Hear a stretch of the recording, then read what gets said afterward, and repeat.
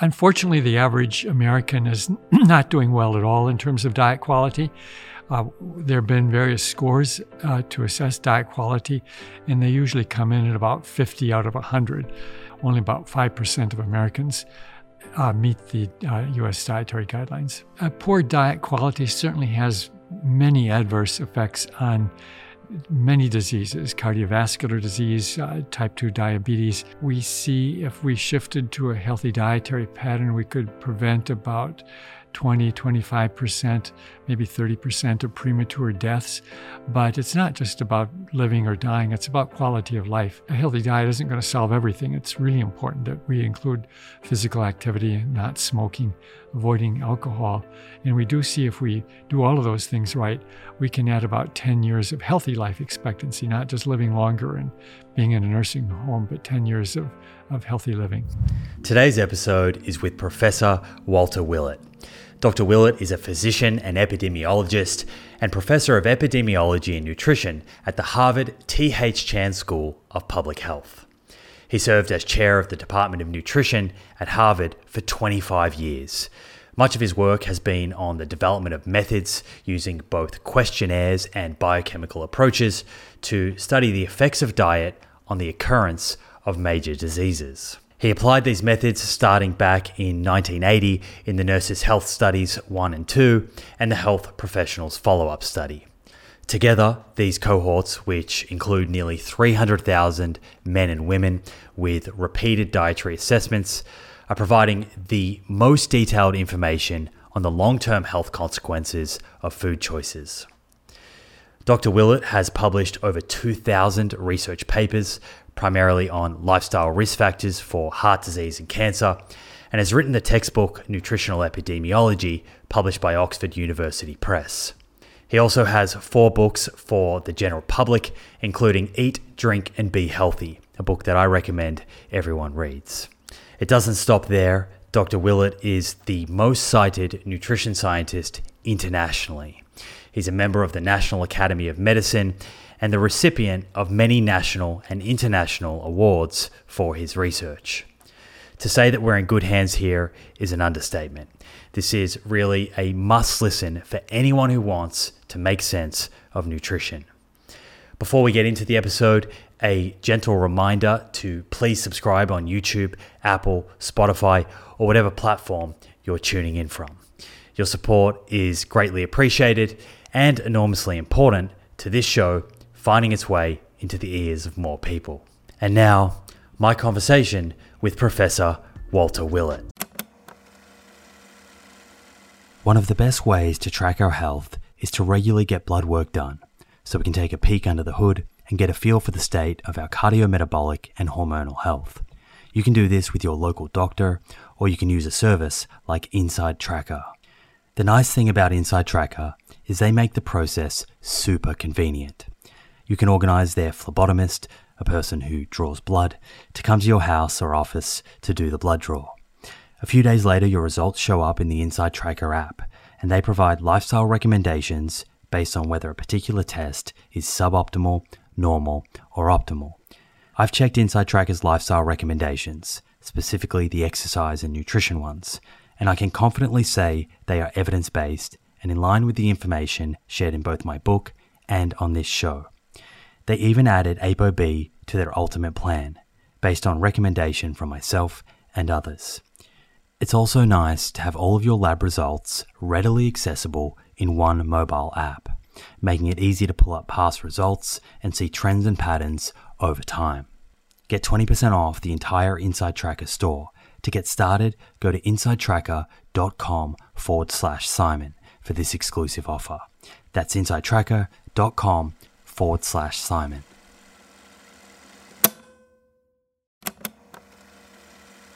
If you're a long-time listener of this show, you'll be well aware of the scientific evidence that supports a high-fiber, plant-rich diet for good long-term health.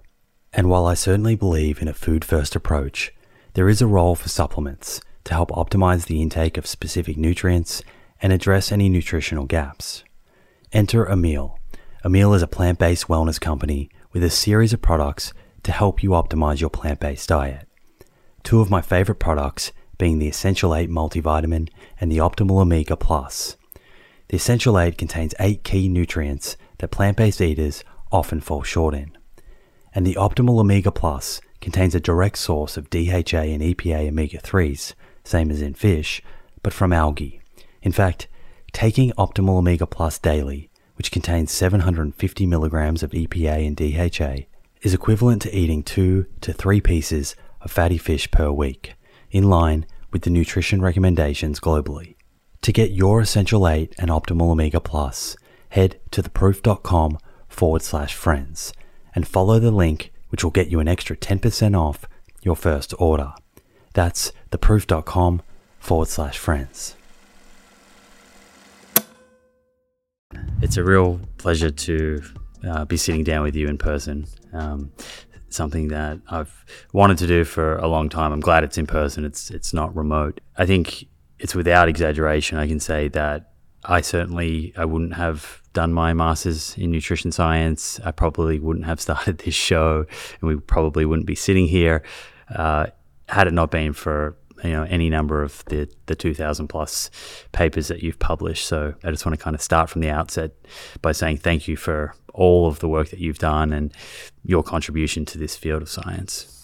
Well, you're welcome. And sorry I had to read all those papers, but I hope you found them useful. Yeah, I'm sure I haven't got through all 2,000, but there's probably 100 or so that I have read that have been very illuminating. So thank you for that.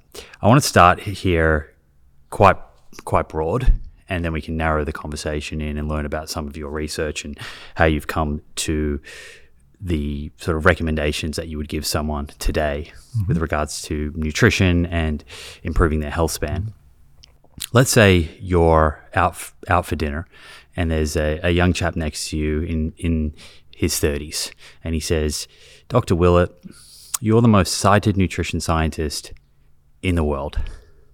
Help me out. I go online, there's one person saying to eat like this, and the next person seems to be saying the opposite. What food should I be eating, or what principles should I be thinking about if I want to remain in good health into my 60s, 70s, and hopefully beyond?" Well, first of all, be careful about going online because you can find everything there. And in fact, it's very hard for someone not deeply in the science of nutrition to sort through all the misinformation that's out there in the general media. But actually, it's not too complicated. Most people are going to get most of their calories from carbohydrate. And so it's really important that those be healthy forms of carbohydrate, basically whole grains. Second, most of us will get quite a bit of our diet calories from fats, and so it's really important that they be mainly healthy fats like olive oil, canola oil, soybean oil. Of course, plenty of fruits and vegetables and a wide variety is important. As for protein sources, emphasizing plant protein sources like nuts, legumes, soy products, beans being, of course, counted as legumes. Keeping red meat quite low if you want to have it at all, about 1 serving a week perhaps. Or if you like a big 12-ounce steak, maybe have it a few times a year or once a month, but not large amounts of red meat for sure. Again, modest amount of poultry would be okay. Fish a couple times a week is actually a pretty good idea because they are a major source of omega-3 fatty acids, which are essential. I grew up in the Midwest, and we were told that you had to have 3 or 4 servings of dairy a day. We find that that's certainly not necessary. Dairy products are not essential, but if you'd like to have them, about 1 serving a day is probably a good target to aim for, preferably having it as yogurt or some cheese that you really enjoy, but not large amounts of dairy. Right. And, of course, keeping sweets and especially sugar-sweetened beverages on the low side. Yeah, which can be a bit of a challenge. Highly seductive, some of those foods. Okay, so what I'm hearing from you is that it's the quality of those macronutrients that really matters. When we're thinking about fat or we're thinking about carbohydrates or we're thinking about protein, those are just umbrella terms. Absolutely. In fact, it really is hardly useful to say fat is good or bad or neutral, or carbohydrate is good or bad or neutral. It's really the quality, the form of those macronutrients. Yeah, I'll put on screen for those watching on YouTube, but that That image of yours, I thought, was a really nice way of describing some of what you've just described. Yes, well, thank you. And this does really relate to a principle in nutrition that applies to most foods that contain calories or to macronutrients. And if we're really going to discuss whether something is good or bad or neutral, it's all about comparison. What's the alternative? Yeah. And that can make the huge difference. Yeah, I want to put a pin in substitution analyses and make sure we try and get there. So that way of eating that you kind of just described, which is a theme of eating, it's not really defined by a particular label. It's not a vegan diet or a vegetarian diet or a pescatarian diet. It seems like you can achieve that with a number of different sort of dietary patterns. But the commonality is that there is an emphasis on unsaturated fats over saturated, particularly these plant and marine sources. There's an emphasis on unrefined carbohydrates, particularly whole grains. And then there's an emphasis on including or emphasizing more so this plant protein and de-emphasizing some of the red meat. Dairy can be included, but probably should be careful, I guess, about the dose and how much of that we're having. How is the average adult in this country faring when it comes to kind of meeting those recommendations? Yes, that's a very good description. If there is a label, it would be probably flexitarian, which really almost is. There's a lot of flexibility. That would be a lot less divisive, wouldn't it? Yes. Yeah. Unfortunately, the average American is not doing well at all in terms of diet quality. There have been various scores to assess diet quality, and they usually come in at about 50 out of 100. The way in the classes I teach, that wouldn't be passing or close to it. Or another way that has been looked at is what percent of Americans are meeting all of the official dietary guidelines, which is a low bar. But even with that low bar, only about 5% of Americans meet the U.S. dietary guidelines. What do you think the effect of that is on health? So if we think about today's chronic disease burden, and I might get you to expand on maybe how that's changed over the last 50 or 70 years, but what's the magnitude of effect that a sort of suboptimal diet would be having on the diseases that we see relative to, say, living a sedentary lifestyle or smoking or drinking a lot of alcohol? Well, a poor diet quality certainly has many adverse effects on many diseases, cardiovascular disease, type 2 diabetes. Now we're seeing neurodegenerative diseases. Very broadly, we see if we shifted to a healthy dietary pattern, we could prevent about 20, 25%, maybe 30% of premature deaths. But it's not just about living or dying, it's about quality of life as well. And we do, for example, having type 2 diabetes, we can treat it and we can help people, but it's still a major burden on the quality of life.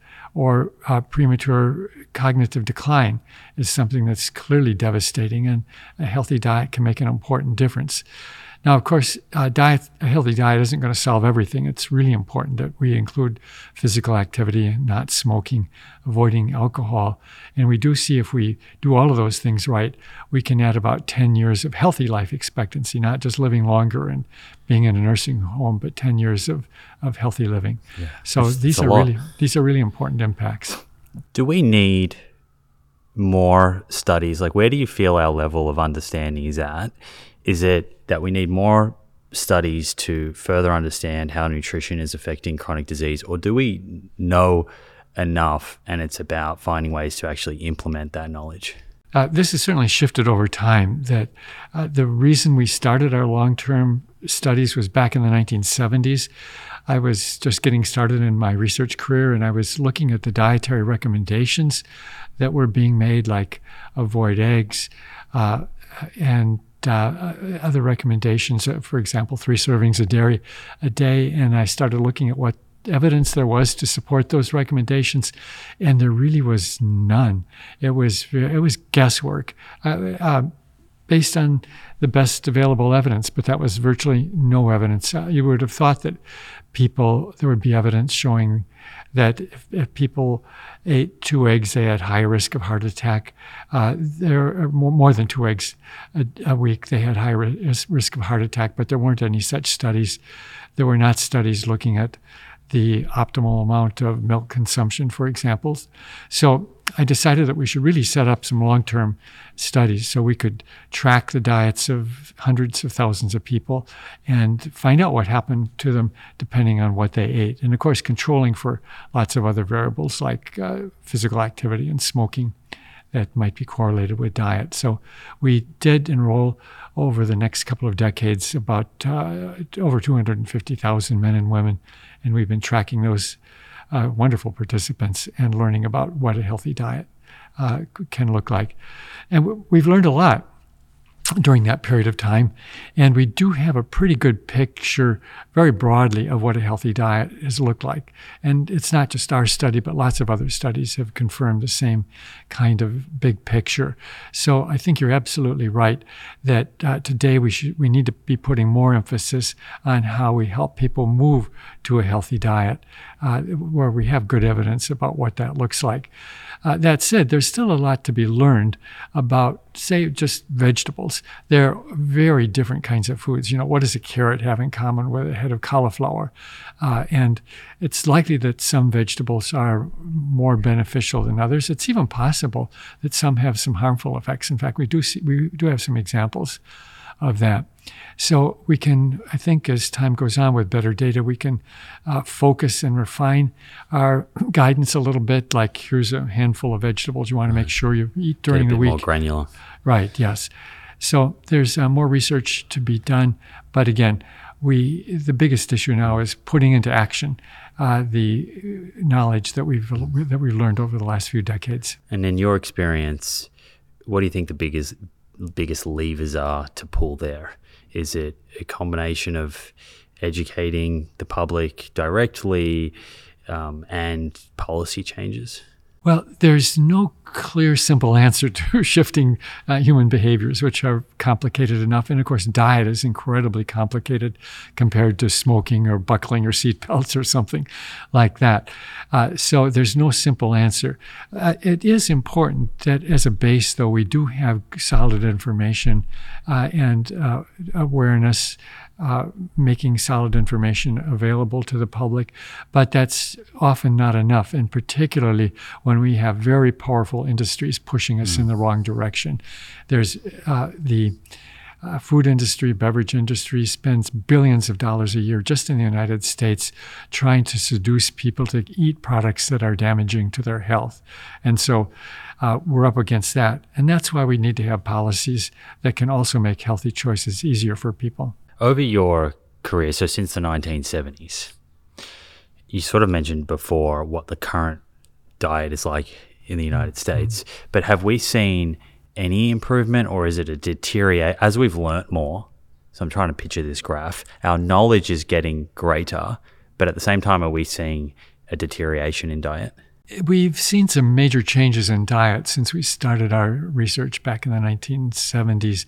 And some of those changes were in a good direction, but other changes were in a bad direction. And so on balance, it's probably pretty even. We're eating a bad diet now. We were eating a bad diet then, but it's different. Back in the 1970s, actually, that was peak red meat consumption. And we've cut consumption by about 40% since that time. It was also somewhat higher in dairy consumption, although mainly what we've done is reduce milk and increase cheese in the diet. So total dairy hasn't changed a lot. But even though we've reduced saturated fat by several mechanisms, we've increased the amounts of unhealthy carbohydrates and sugar in the diet during that time, although there's been a recent small decline in sugar consumption. So it's an interesting pattern. The fats have improved, the carbohydrates have gotten worse. I think that's a big picture description. Unless you get into that data, like I've seen people online create the argument that, well, look, red meat consumption's gone down, but health hasn't improved. But that's not appreciating, back to what you said earlier, what are people eating instead of? Right. Absolutely. The trouble is that people now are eating definitely carbohydrates that are worse in quality, more refined, but there's also been an incredible force of the food science world to create products that are more seductive, more heavily marketed, flavor optimized for sweetness, optimized for crunchiness, and increasingly seductive. So it's not just the foods themselves, but how they've been marketed, how they've been placed, that's, I think, contributed to the problems that we are seeing today. And again, the problems are somewhat different. Heart disease rates had come down by 80% in the United States, and a lot of that was improvement in the quality of fat. But heart disease rates have come down, diabetes rates have skyrocketed, and of course, obesity has skyrocketed in the meantime. So there's opposing trends for different components of the diet, but overall, we still have very unhealthy diets. And so just to be clear for the listeners, refined carbohydrates, we're talking about products that have a lot of white flour in them, cookies, cakes, biscuits, that sort of stuff in packages, or added sugars, sugar-sweetened beverages, that sort of stuff. Right, exactly. So when you first started in this field, what was it that got you interested in nutrition science specifically? I've been interested in food for a long time. That even from when I was 10 years old, our family was friends to some college students or people studying nutrition at the University of Wisconsin, where we lived at that time, and they sort of got me interested in nutrition. But also, our family's been an agriculture family for generations, and so I was always engaged in vegetable growing clubs and activities like that when I was growing up.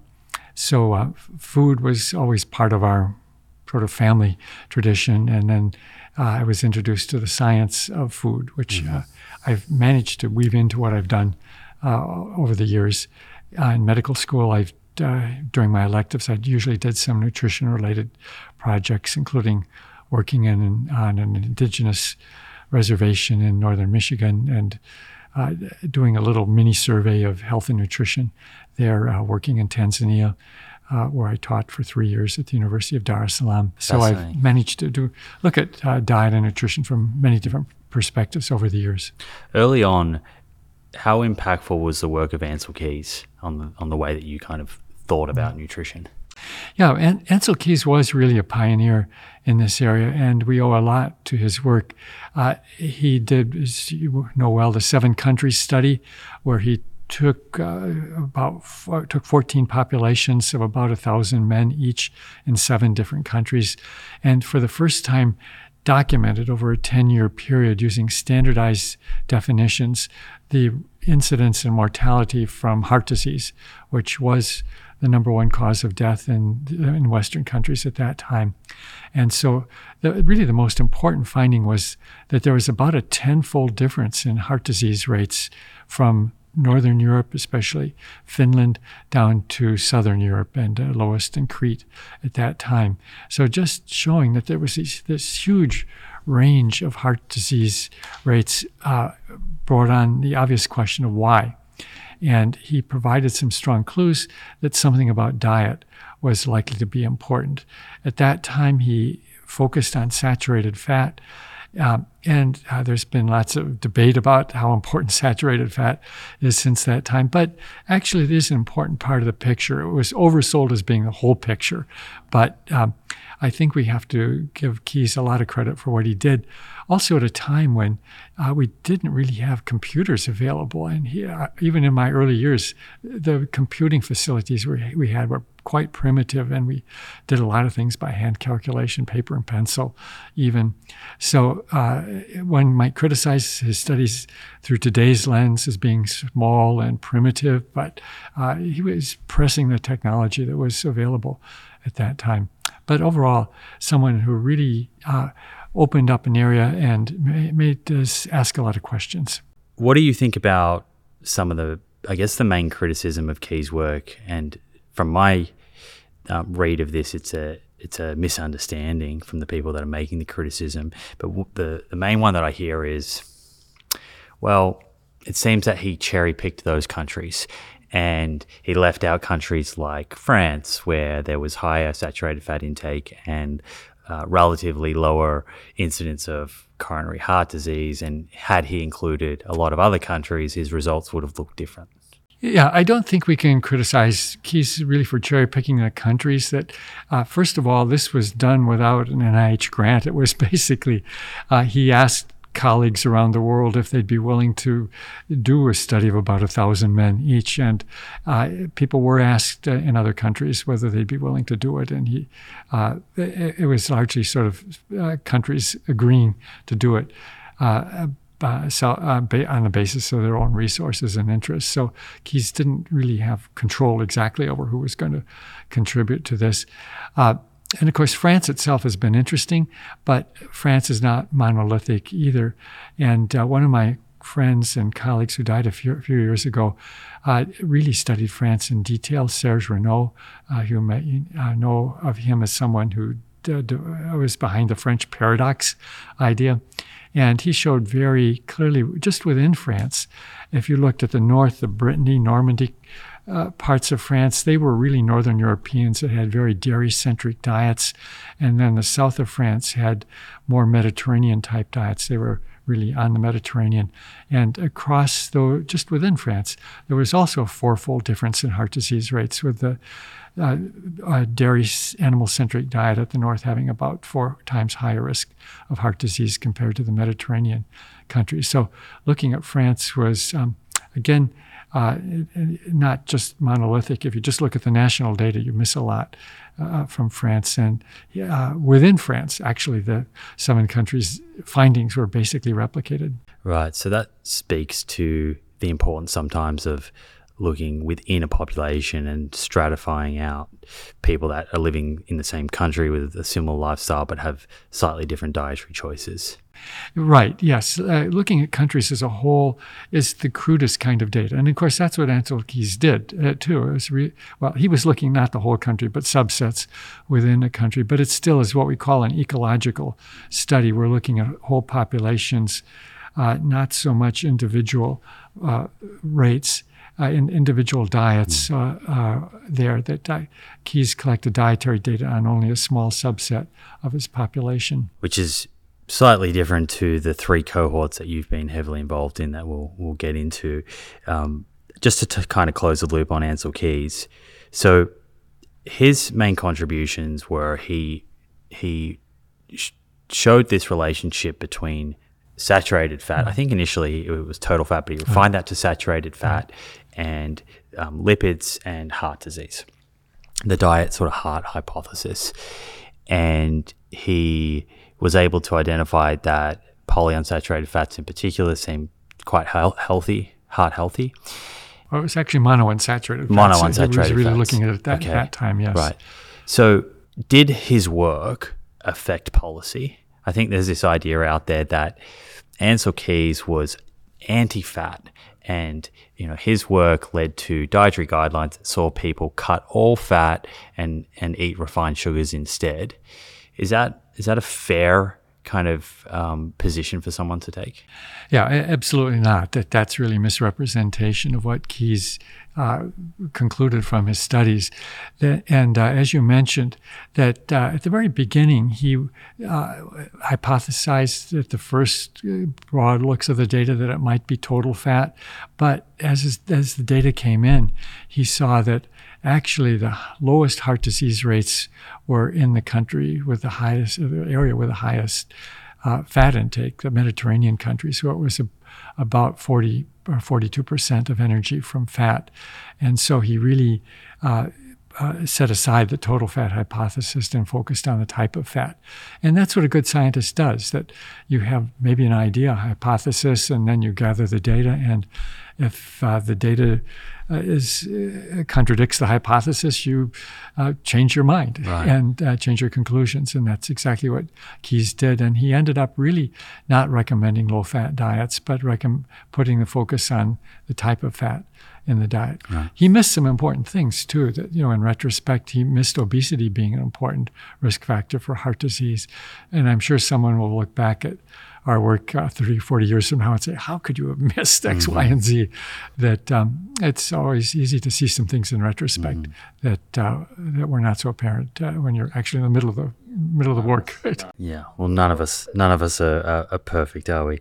But that ability to kind of change your view, it reminds me of this saying, facts over emotions. Right, yes. I think is a good motto for any scientist. If you've tuned in to the many episodes I've done focusing on cardiovascular disease, the leading cause of death globally, you'll be well aware that ApoB is a better biomarker for measuring our risk of having a heart attack or stroke than LDL cholesterol.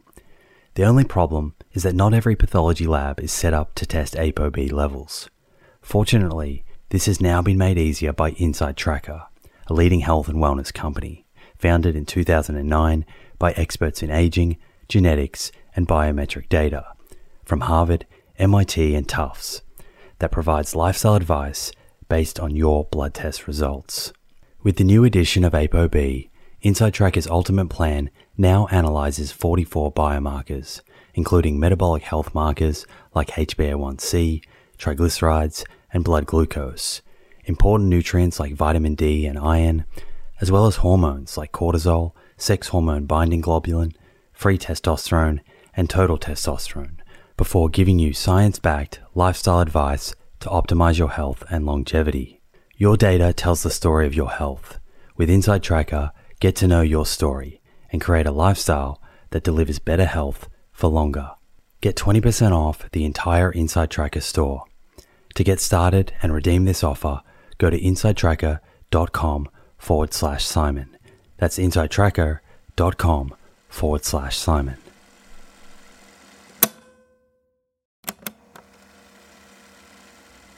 Hey friends, the scientific evidence on lifestyle habits that lead to longevity is clear. Now it's time to put this knowledge into action. I'm excited to announce the Living Proof Longevity Challenge, a 12-week program to build evidence-based lifestyle habits to optimize longevity. My team and I have transformed over hundreds of hours of conversations with experts on aging, nutrition, and exercise into a life-changing 12-week program that will challenge you to develop habits that lead to a longer, better life.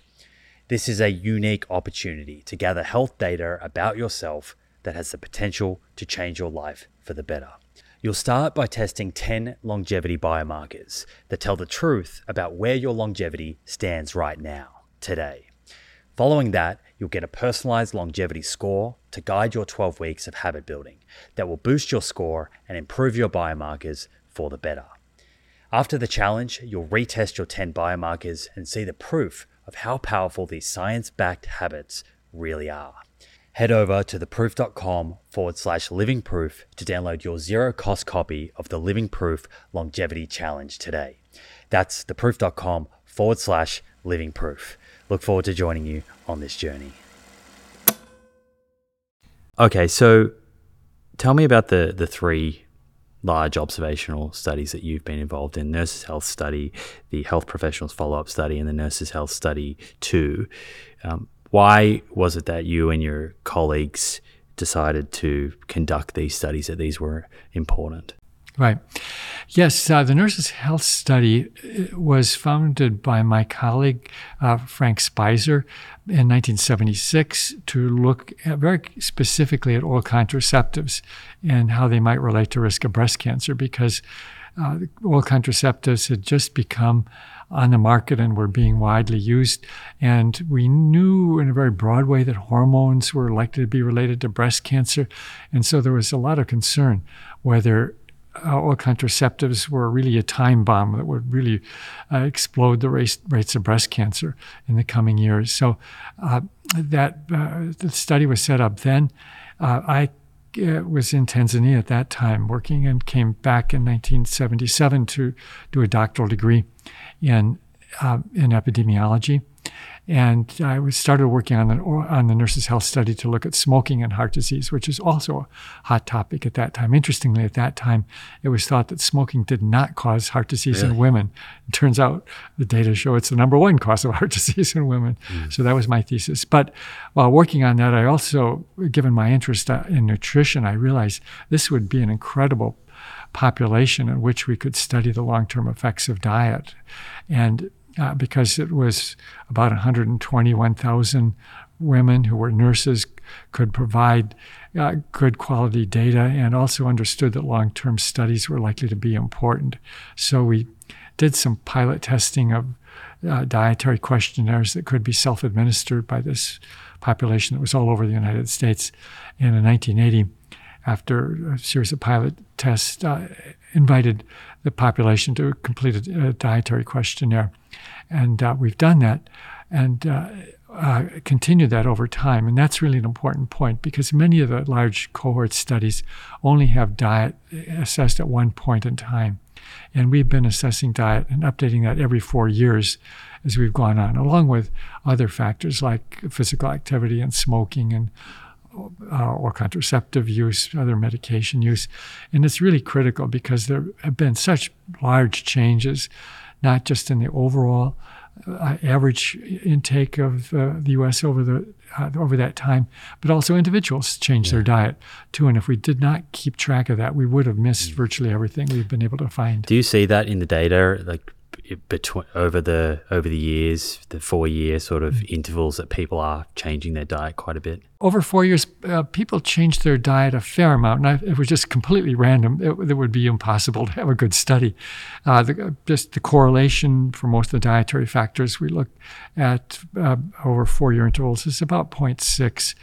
But if we go 10 or 20 years out, the correlation gets down to 0.2 or something like that, which is pretty low. So it really is important in a long-term study to keep track and to have repeated dietary assessments. Just for fun, we did an analysis a year or so ago looking at what we would have seen if we had only had the 1980 dietary data and then followed people for the next 30 years.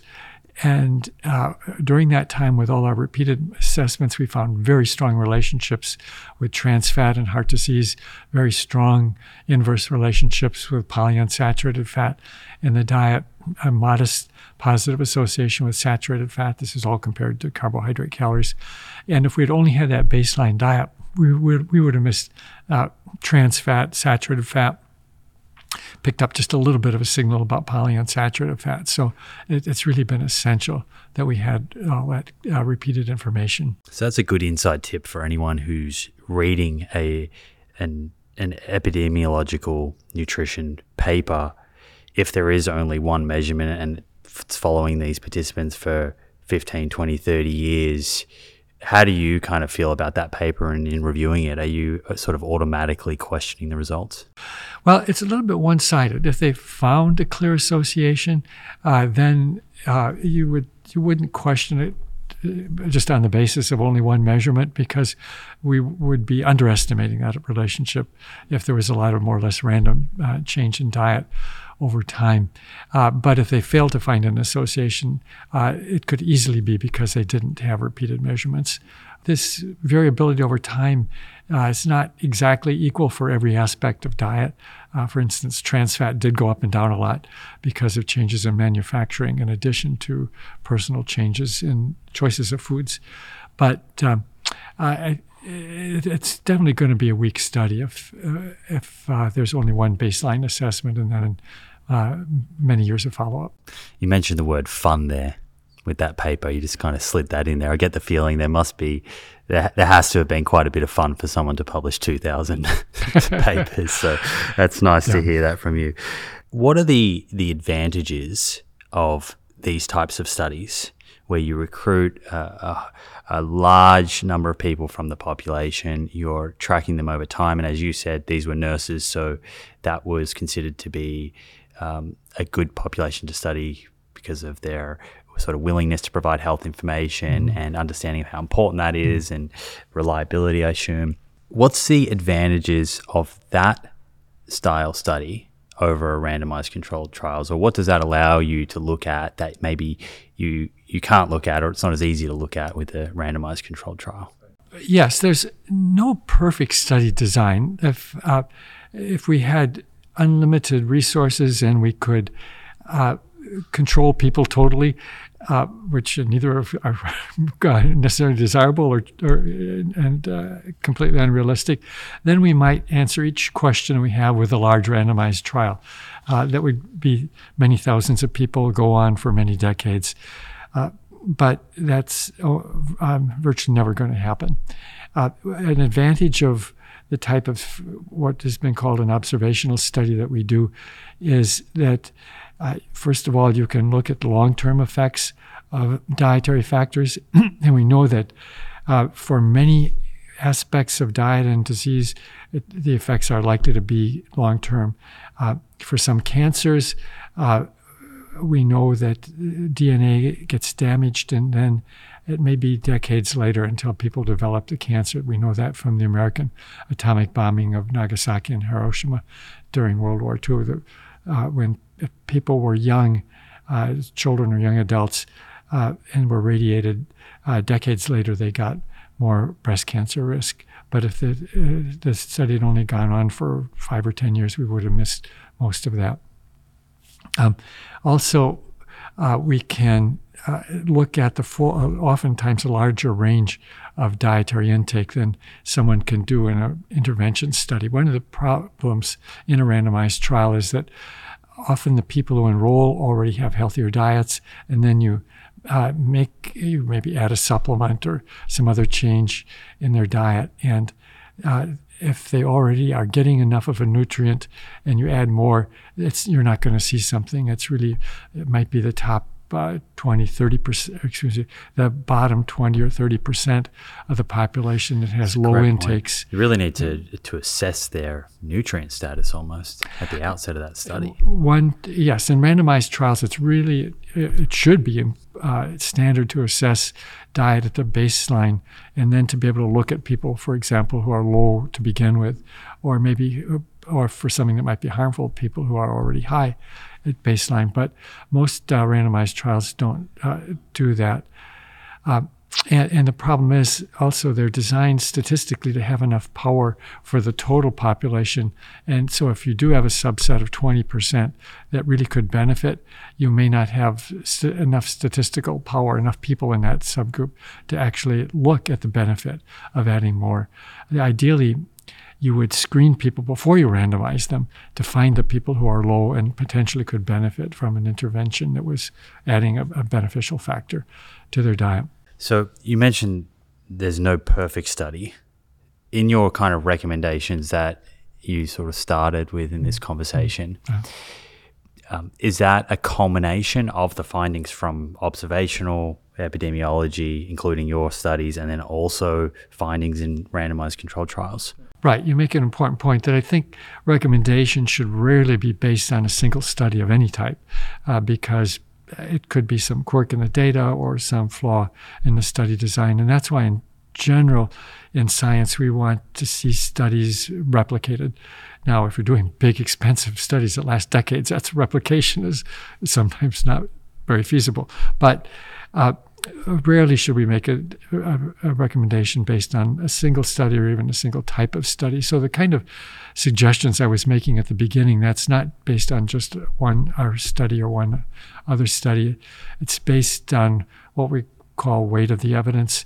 And usually that would be findings from a long-term cohort study like ours. And the potential weakness of a cohort study is fundamentally confounding, that it's possible if we see a benefit of a dietary factor, it could be because those people with that pattern smoke less, or maybe something else in the diet. So we give a lot of attention to controlling confounding by assessing smoking and statistically controlling for it in a lot of detail. But it's always possible we haven't done it perfectly. So I think where we will usually have the best evidence for recommendations is the combination of large cohort studies that have gone on for many years and then small studies that are randomized and look at changes in intermediate variables like blood LDL cholesterol or blood pressure or blood glucose level. And so if we have data, for example, with trans fat, we were able to show in small randomized trials of a few dozen people for a few weeks that giving more trans fat compared to non-hydrogenated oils, trans fat increased LDL cholesterol and reduced HDL cholesterol. And when you combine that data with long-term studies showing that people who ate more trans fat had higher risk of heart disease, that makes a really strong case, that combination of evidence. Pointing in the same direction. Pointing in the same direction, reinforcing the conclusion. And providing an explanation, I guess, for the mechanism that might be at play that is leading to that outcome. I want to double click on the correlation point that you made there, and correlation, not causation. That's the quote that I see a lot online, and it's kind of just thrown out there flippantly from people to disregard all nutritional epidemiology, right? As if these studies have no place in helping form nutrition recommendations. And I found a quote from a 1957 paper. This was Yerushalmi and Hilbo. I may have pronounced that wrong. They were writing about Ansel Keys. And they said, "It is well known that the indirect method merely suggests that there is an association between the characteristics studied and mortality rates." This is what you just spoke to. "And further, that no matter how plausible such an association may appear, it is not in itself proof of a cause-effect relationship. But quotation and repetition of the suggestive association soon creates the impression that the relationship is truly valid, and ultimately it acquires status as a supporting link in a chain of presumed proof." Is there any truth to that? Well, a little bit. It's sort of half-truth, which can be dangerous. Yes, correlation is not causation, but correlation actually can be representing causation. And so you can't disregard correlation, or what we call also association, just because it isn't by itself final proof. It's part of the evidence. And again, we will seldom have the perfect kind of evidence like we might want to have. It's just infeasible to do trials of very large numbers for decades to look at causes of cancer and heart disease, where like coronary heart disease is really a process that develops from childhood onwards. We're building up our plaques in our arteries, and finally after decades it gets to a point where the plaque crumbles and we get a heart attack. So we're unlikely to be able to do randomized trials for many of the questions that we have. And so again, the long-term cohort studies combined with randomized studies of mechanisms is probably going to be the best quality information that we can get. And this is not unusual. Most of the important things we assume are causation and we make decisions are not based on randomized trials. And it's sort of, the more important the question is, often the harder it is to do a randomized trial. Smoking's a good example of that. Smoking's a good example. Or do you believe in climate change? Right, of course. Well, have you randomized planets? How many do you need? And economic policies, people are in court, decisions are made in court, not based on randomized trials. We just sit around with no nutrition recommendations at all if we were waiting for that. So this phraseology, infer causality, is often used. So that's kind of what you're speaking to. So how do we infer causality? What does that actually mean? Yeah. Well, causality means if you make one change in, say, diet, in this case, that it will, the effect will be a change in risk of disease. That would be causation. And that's what we're trying to get at. But again, in nutrition, it's complicated, again, just to look at that basic cause and effect relationship. But also we have what we call effect modification, and I sort of alluded to that. A change in our diet its effect will depend on what you're already eating, for example, or other aspects of the diet as well, which really does make this complicated. And that's one thing that we can usually look at quite well in the observational kinds of studies. Interestingly, there was one I won't name his name, but the last smoking epidemiologist who insisted, ironically, that smoking and lung cancer was only an association. It wasn't a cause, and he died of lung cancer. So that's ironic. You can dive in an association, that's for sure. Right. So something else that often comes up here, particularly when the smoking example is used to illustrate that you don't necessarily need a randomized controlled trial to influence public health recommendations and sort of infer causality.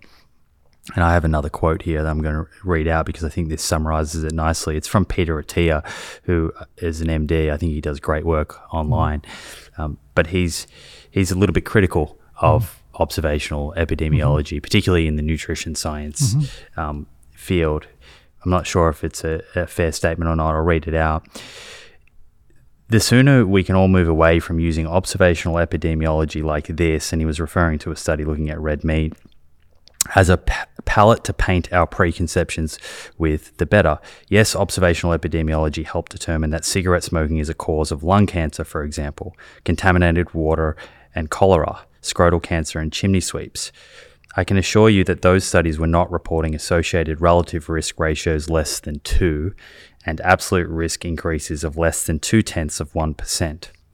This is something I've seen quite a bit where people will disregard the findings based on the effect size being less than 2. Is that something that you've come across? Yes, but I think that's the world we live in, that given that most of the diseases that we study, like cancer and cardiovascular disease and diabetes, are the result of many different factors, many different causal factors coming together. There's no single cause like cholera and contaminated water, the cholera organism living in the water. That most of the things, the big issues, again, are much more complex. And it means that any one factor may contribute a modest part of the total. But when you add up these modest parts, like for heart disease, it's the number one cause of death. And so if you insist on having a relative risk of 2 or more, you're just not going to understand the causation and certainly the prevention of the diseases. So the reality is that the realistic relative risks that we would be looking for are often in the range of 1.2 or 1.3. But when you're looking at something that's important, as important as coronary heart disease or common breast cancer, common cancers, a 20% increase would be important, like for mammographic screening, for example, that reduces risk by about 20 or 25%, and we devote a lot of energy and resources to that. So we're and almost all the cancer treatments have effects that are 10%, 20%. Those are the winner treatments. So that those kinds of differences are considered very important when we're looking at common outcomes. And so the real issue is those are the kinds of issues that we want. Those are the questions that we're looking for. What are the best ways to get at knowledge, to understanding causation? And so again, there's no single perfect study, and one will probably almost certainly never do a randomized trial to look at the effect of red meat on coronary heart disease or many cancers. So that's why you have to create the best designed studies that we can, and then use multiple kinds of evidence. Yeah, I do think there is a bit of an inconsistency in some people in the way that they take this angle that relative risk under 2 are not meaningful. If you take that position, you kind of also have to take the position that trans fats are not increasing risk of coronary heart disease, because I believe most of those studies, including yours, the relative risk for that relationship was under 2. Right. Yes, and so many important things that we devote lots of resources to try to reduce risk by 20%, which would correspond to a relative risk of 1.2 or 1.3. So that we do in general consider those kinds of effects very important. What about someone who says, yes, but those small effects could be explained by residual confound. Yeah. Well, that's why we spend a lot of our time measuring potential confounding variables, and then we adjust for them statistically, or sometimes by restriction, another way of getting at that. And that's, in fact, why it's one of the reasons why our studies are less susceptible to confounding than most observational studies, because we restricted the population to health professionals. And so, to begin with, their knowledge and their education is pretty similar. There's a little bit of variation. Some of the nurses went to sort of minimal training to get an RN, and some went on to get a doctoral degree as well. So we have that information. That might be called residual confounding if we didn't take care of that. Or some of them married a low-income laborer, and some of them married doctors. So there's some potential residual confounding. So we get at that in other ways. We have their husband's education. We adjust for that. We can adjust for the income level in the neighborhood where they live, things like that. We have about 27 different environmental variables we can adjust for. And then you see how much does the relative risk change. If it really bounces around a lot, then you are more concerned about residual confounding. But if you adjust for a lot of those variables and there's very little change, then you have quite a bit of confidence that after having adjusted for all these big things, that there's not some little thing that's going to explain very much. So that's something that is at the core of epidemiology, is actually dealing with residual confounding. And we don't claim that we can ever be perfect, but we've gotten a lot better at that than we were a few decades ago. Yeah, it's interesting. If we did want to only make decisions about anything we do only using randomized trials, we'd be just amazingly good. Yeah. And if you just think of all the important decisions we make, that very few of them can actually be studied with randomized trials. Yeah. And it can be a little bit reductionist, I guess. You're not seeing those health outcomes. And I guess the biggest problem with randomized trials, it's so easy to get the wrong answer.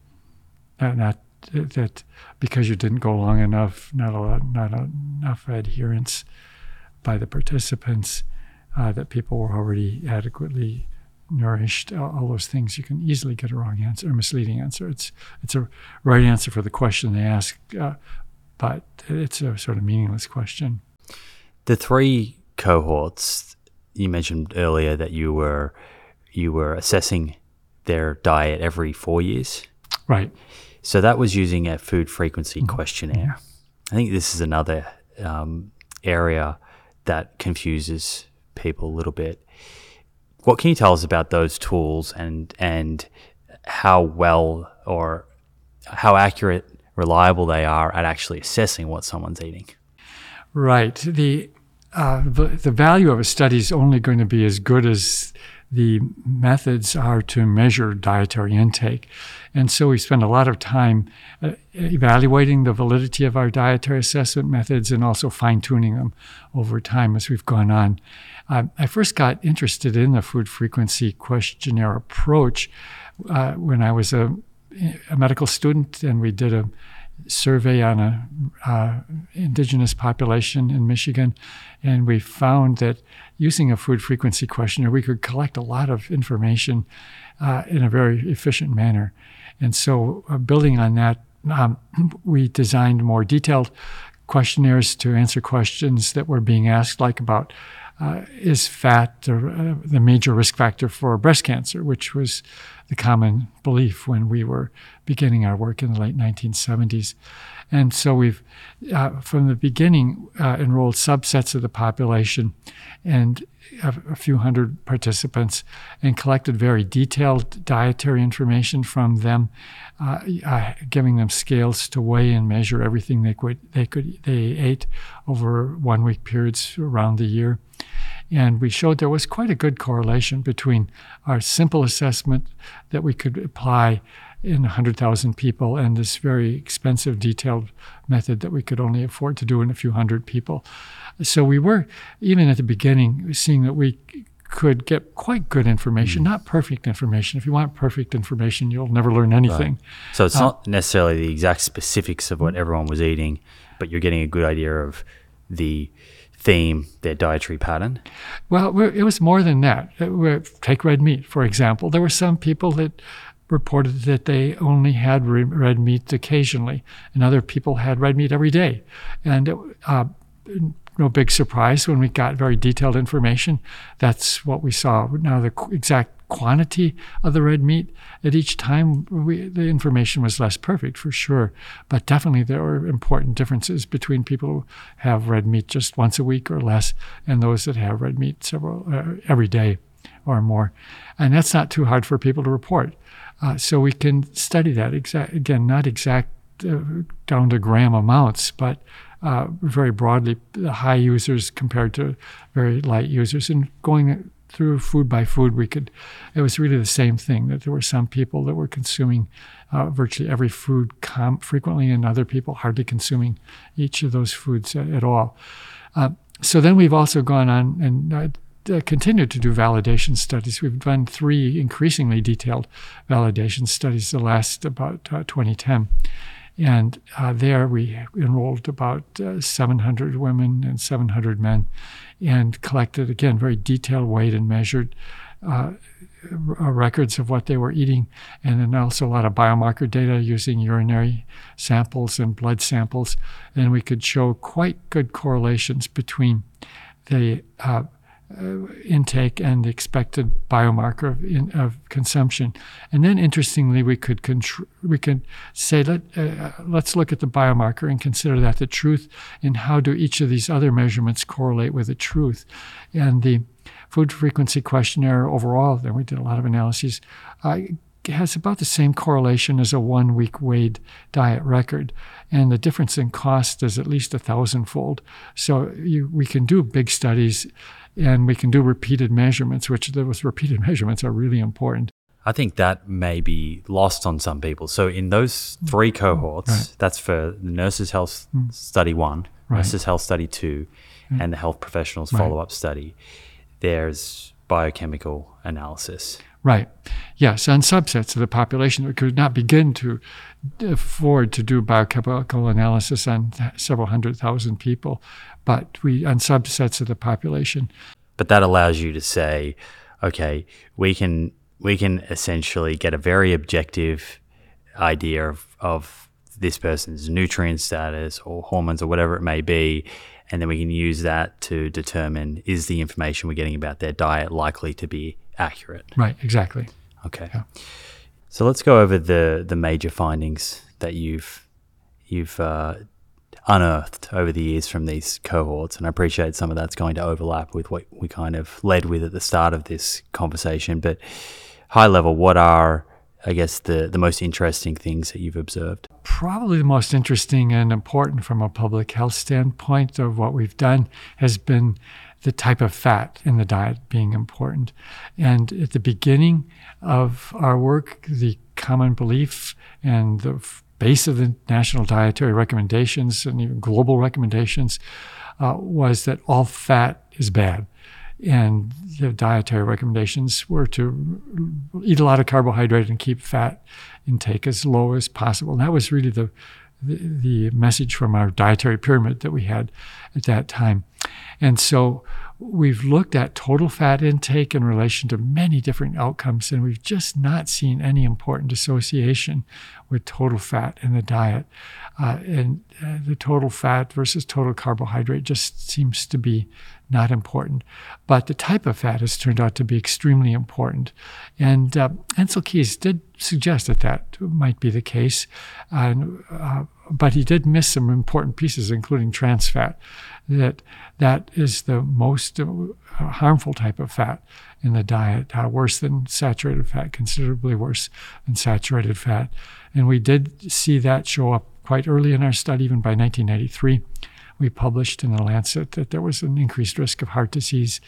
That's been confirmed in other cohort studies, and in over a dozen controlled randomized feeding studies, trans fat was harmful. So, is that because of its effect on lipids, or is there multiple kind of mechanisms? Trans fat definitely has adverse effects on blood lipids, and uniquely adverse effects on blood lipids. It's the only type of fat that raises LDL and reduces HDL in the blood, but it also increases inflammatory factors, and it looks like it probably increases insulin resistance as well. And inflammation and insulin resistance are very intertwined, so it's more than just an effect on blood lipids. So that's the worst of the fats. And then the unsaturated fats actually being beneficial compared to carbohydrate intake, with polyunsaturated fat being strongly beneficial. And again, we've known from the time of Ancel Keys that polyunsaturated fat reduces LDL cholesterol or total cholesterol in the diet, but it's clear now that it does much more than that too. It also reduces insulin resistance, and reduces inflammation as well. So polyunsaturated fat being very beneficial. In fact, I think the biggest single reason, and there were multiple reasons for the decline in heart disease in this country, was about doubling of polyunsaturated fat in the diet from the 1960s. And then monounsaturated fat looked to be sort of neutral or maybe beneficial. And what we've seen with further follow-up, that monounsaturated fat compared to carbohydrate is beneficial if it's monounsaturated fat from plant oils, but not from animal sources. And of course, beef fat and dairy fat has a fair amount of monounsaturated fat in it as well. But it's probably more than just the type of fat. It's probably the plant oils are coming with a lot of antioxidants and other phytochemicals along with it. But anyway, what we see is that the type of fat is very important. And fortunately, on the basis of this evidence, partial hydrogenation has been outlawed now in the United States and many other countries. In fact, by the time we got around to outlawing, it was almost already gone already, that there had been enough information out that even the manufacturers who resisted at first the information, but they finally came aboard and took trans fat out of their products. So yes, I think type of fat has had it's been really interesting biology. It's been interesting, challenging epidemiology, and also has a very huge public health impact. I think a great summary of some of that is in this graph that you did with Frank Hu, which I'll put on screen if anyone's watching on YouTube. But one point there, so I think we just really underline this for people, is that a healthy diet does not have to be low total fat. Quality of the fat is really important. And what I heard you say is that these polyunsaturated fats in particular seem to be inherently beneficial. So how do you feel about, I guess it's still common to see some people advocating for a low fat diet for cardiovascular disease. How do you feel about that? Yeah, right. I guess opinions change slowly. We're humans. It's something hardwired into us that people have a hard time changing their beliefs based on even strong evidence as it emerges. So I think for a long time, it wasn't just the public, but the prevention world, the medical world, they were really pushing low-fat, high-carbohydrate diets. And it took quite a while for them to change. But by this time, I think that's almost universally changed. But there's still lags, people out on the front lines working with patients often don't have good access to information. And of course, the internet still confuses people. There's lots of just noise out there about diet that I think slows down evidence-based change. Right. Fortunately, it's now quite clear in the cardiovascular prevention guidelines, and the information that you're speaking to is becoming more and more available to clinicians. So it is available for people to find if they want to, if they have the time. Right. You mentioned there that the doubling of the polyunsaturated fats has likely contributed to, I believe, the reduction in cardiovascular disease mortality. And you can look at a curve, you can look at as the cardiovascular disease mortality has gone down, plant oil consumption has gone up.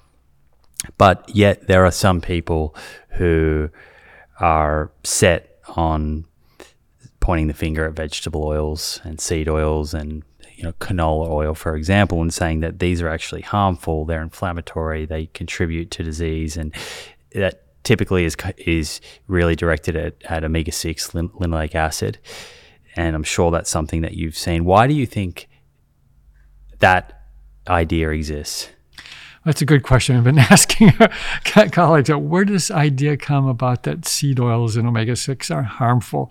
And I think the person really who was pushing that for quite a while was Artemis Simopoulos, whose work you may have come across. But actually, she really didn't do any work. I read her papers, and there's no evidence, there's no research that she's done on this. The idea, I think, comes from the fact that we eat our main omega-6 and omega-3 fatty acids in a diet are 18 carbons long, and those fatty acids, omega-6 and omega-3, are elongated and desaturated and become inflammatory or anti-inflammatory factors.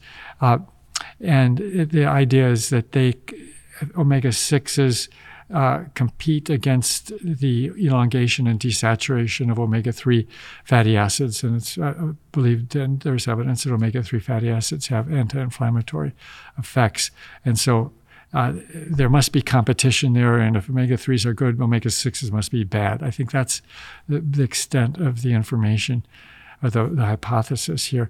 But this ignores the fact, several facts, that omega-3 fatty acid levels are elongated to arachidonic acid, and the body really wants that because it's been staring me in the face for decades, but the amount of arachidonic acid in the blood as a percent of fatty acids is about 20 times higher than the amount in our diet. So our body really wants to have a lot of arachidonic acid, and and regulates that very tightly. So these are not unregulated pathways, and arachidonic acid is really important. It's a very major part of our central nervous system, and involved in inflammatory pathways that fight infections, for example. So these are tightly regulated pathways. They're not just allowed to compete directly with each other. But more importantly, that polyunsaturated omega-6 polyunsaturates have many other functions as well, that they downregulate NF-kappa B, which is an inflammatory pathway, and they also are a ligand for PPAR gamma, which is an insulin sensitizer as well. So it's pretty clear that replacing saturated fat with polyunsaturated fat reduces insulin resistance and diabetes risk as well. So I think there's a mistake just to look at the human biochemistry and biology is really complicated, and to look just at one pathway and sort of on this hypothetical reason make dietary recommendations. I think that's where it's coming from. But there are now dozens of studies that show that omega-6 fatty acids are not pro-inflammatory. They're, in a number of the studies, they're actually anti-inflammatory. So we need both omega-6 and omega-3. They're both essential. And if we only had omega-6 polyunsaturates, that wouldn't be a good situation either. We need both of them. And the exact balance is not totally clear, but we have up to about 8% polyunsaturates, omega-6 in our diet. Taiwan is about, when I looked, about the highest at about 15%. So we've looked, we can't, at some point, almost everything will start to become bad or too much, but we don't see that within our population. Yeah, I think it's become a bit of a scapegoat almost. I've seen some people point to ultra-processed foods and say it's the linoleic acid. That's the one thing that is obesogenic. But even if you look at the research on obesity, and I saw a really interesting paper in Circulation, I'll put this on screen as well, that did a biochemical analysis, and they actually looked at linoleic acid in serum and in adipose tissue. You've probably seen this. You might even be an author on this paper. I'm not sure. But they saw an inverse relationship. So the higher the linoleic acid adipose tissue levels, the lower total mortality. Yeah, and lower diabetes, lower cardiovascular risk to all. And we've also looked at weight gain too, that there was actually less weight gain with higher linoleic acid intake. But you're right, it's amazing how these myths develop and get propagated on the internet. Okay, so here we're talking about the importance of the type of fat, and if you're sort of downshifting on saturated fats, including more polyunsaturated fats, which from a food perspective would look like, I guess, less fatty cuts of meat and butter and more nuts and seeds and legumes and fatty fish. Yeah, absolutely. Yeah. And I think that's really the right way to look at it, is on the whole food basis, because that's what we eat, and that integrates all the other components that come along with these nutrients. And so from a mechanistic point of view, is the primary reason that's beneficial for the person that's making those changes the effect on LDL cholesterol, or there are a variety of mechanisms that are at play when you swap saturated fats for polyunsaturated fats? Definitely a variety of mechanisms. The LDL cholesterol in itself would be important, but there are also these insulin sensitizing issues, anti-inflammatory issues, and probably some other mechanisms that are not totally clear to us yet. You published a paper in 2016 with Chen Mu. Mm-hmm. Hopefully I pronounced that right. Right. And it was on dairy fats. Right. And I found that paper to be particularly interesting. I'm interested in what were the major takeaways of that research, and how your views have specifically maybe evolved when it comes to this food group, dairy. Mm-hmm. Yeah, well, dairy's, I think, the most interesting food group because it's very complicated, and it's not like sugar-sweetened beverages where just everything is bad, no good. But dairy clearly has a lot of positive benefits, a lot of beneficial, essential nutrients in it, but also some potential harmful effects as well, consumed in high amounts, especially all through life. So, and dairy, actually, our family has been a dairy family for generations, and I grew up in a dairy research farm when I was young. So it's always been of interest. And basically, dairy looks like it's sort of in the middle of the spectrum between healthful food and unhealthy food. So if we looked at total mortality, we see that, of course, the worst is processed red meat, then eggs and unprocessed red meat. Dairy is sort of in the middle. But if you really want to go to low risk, then healthy plant foods would be are associated with the lowest mortality. So whether you say dairy is good or bad, again, it's the substitution that's so critical. If you're having some dairy foods replacing red meat, or I sort of use the example, buying a sandwich, do you want bologna or cheese or peanut butter? And the best would be peanut butter, and all of them on whole grain, of course. But for diabetes, dairy is pretty neutral.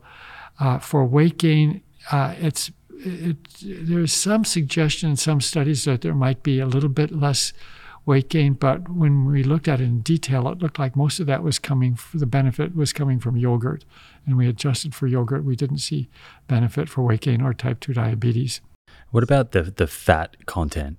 If someone's trying to navigate this, so within the yogurt section of the grocery store or even milk, there's high fat versions and low fat versions.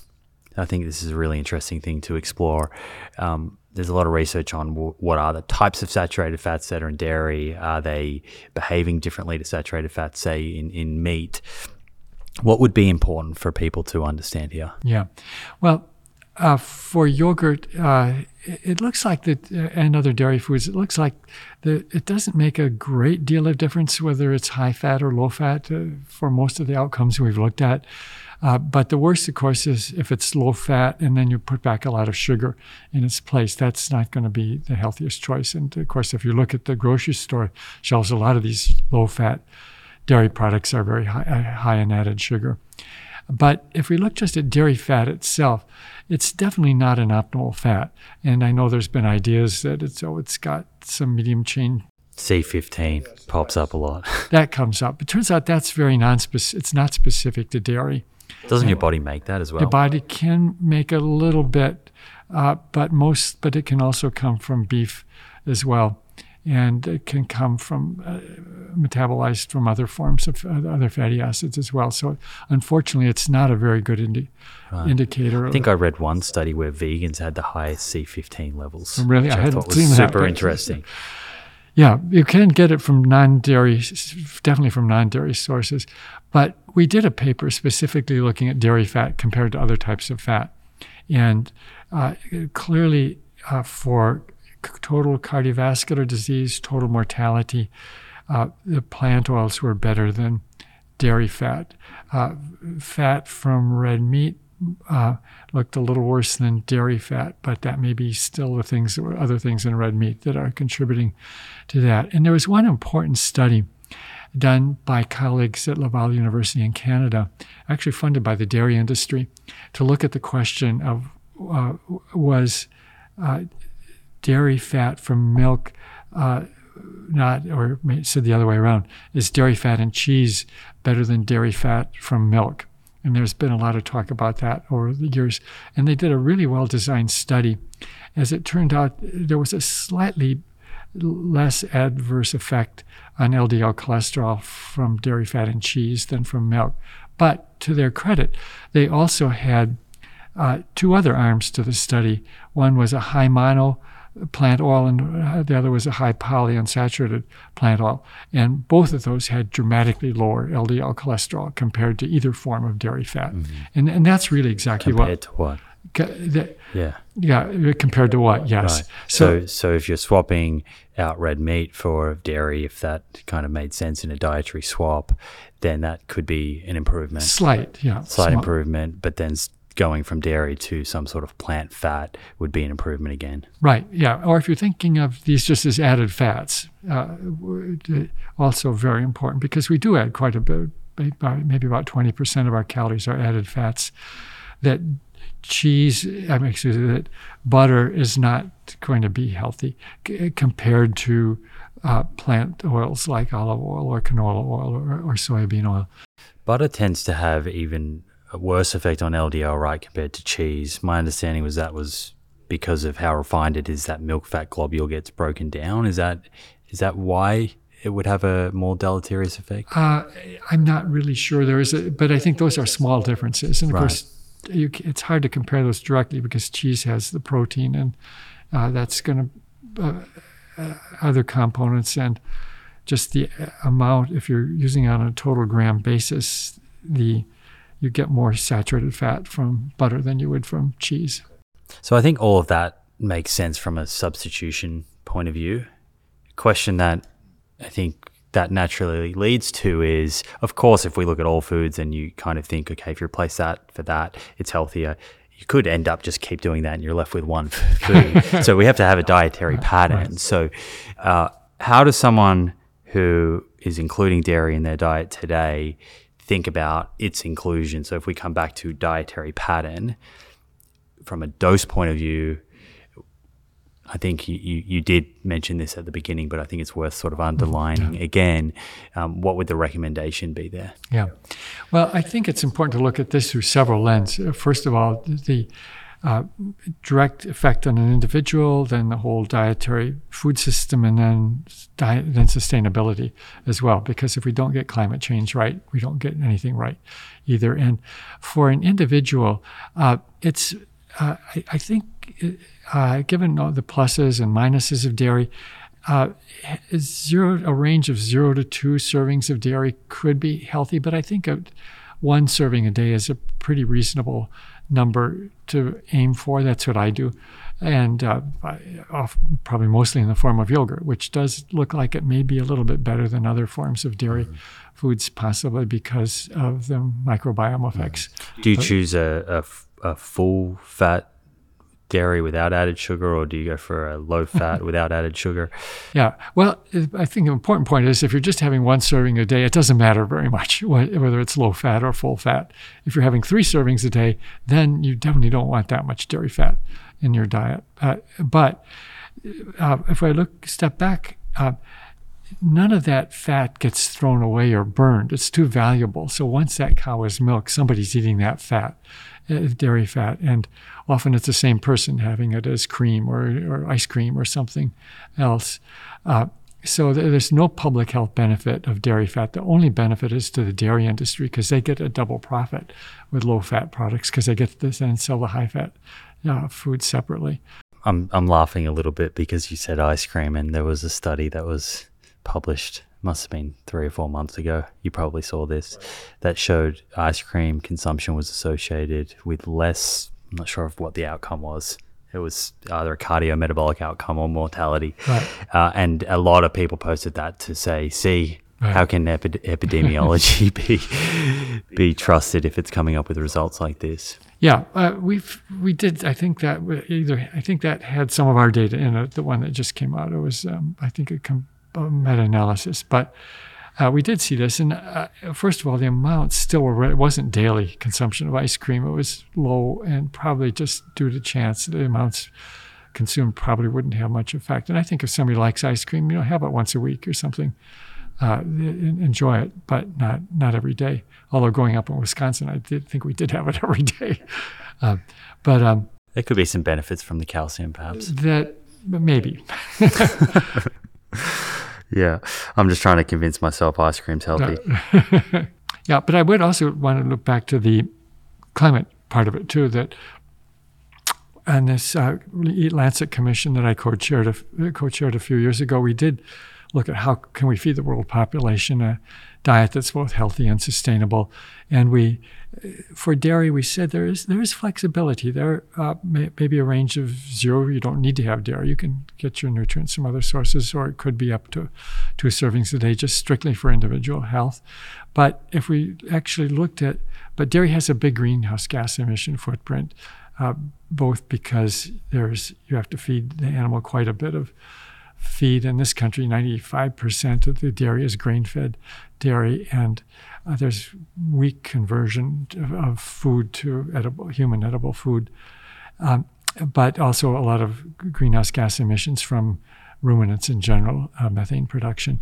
And if everybody consumed 2 servings of dairy a day, we couldn't stay within greenhouse gas limits, even if we totally eliminated fossil fuel consumption. So from both a sustainability perspective and a health perspective, about 1 serving a day seems like a good target number. And if somebody really wants to get calcium from a white liquid, some of the plant milk products are good alternatives. I think are good products, like soy milk actually gives you some healthy fats in it.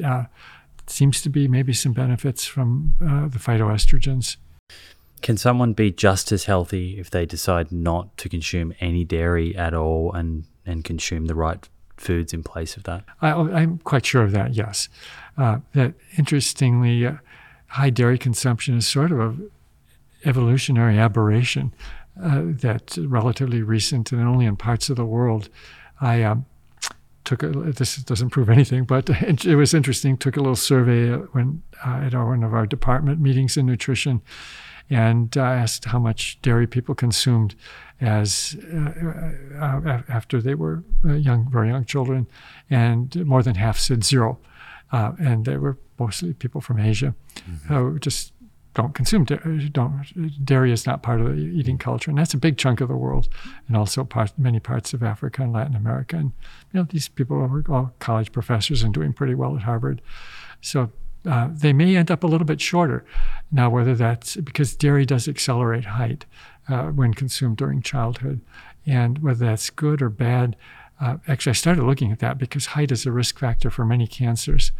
And dairy is the one food that does drive height.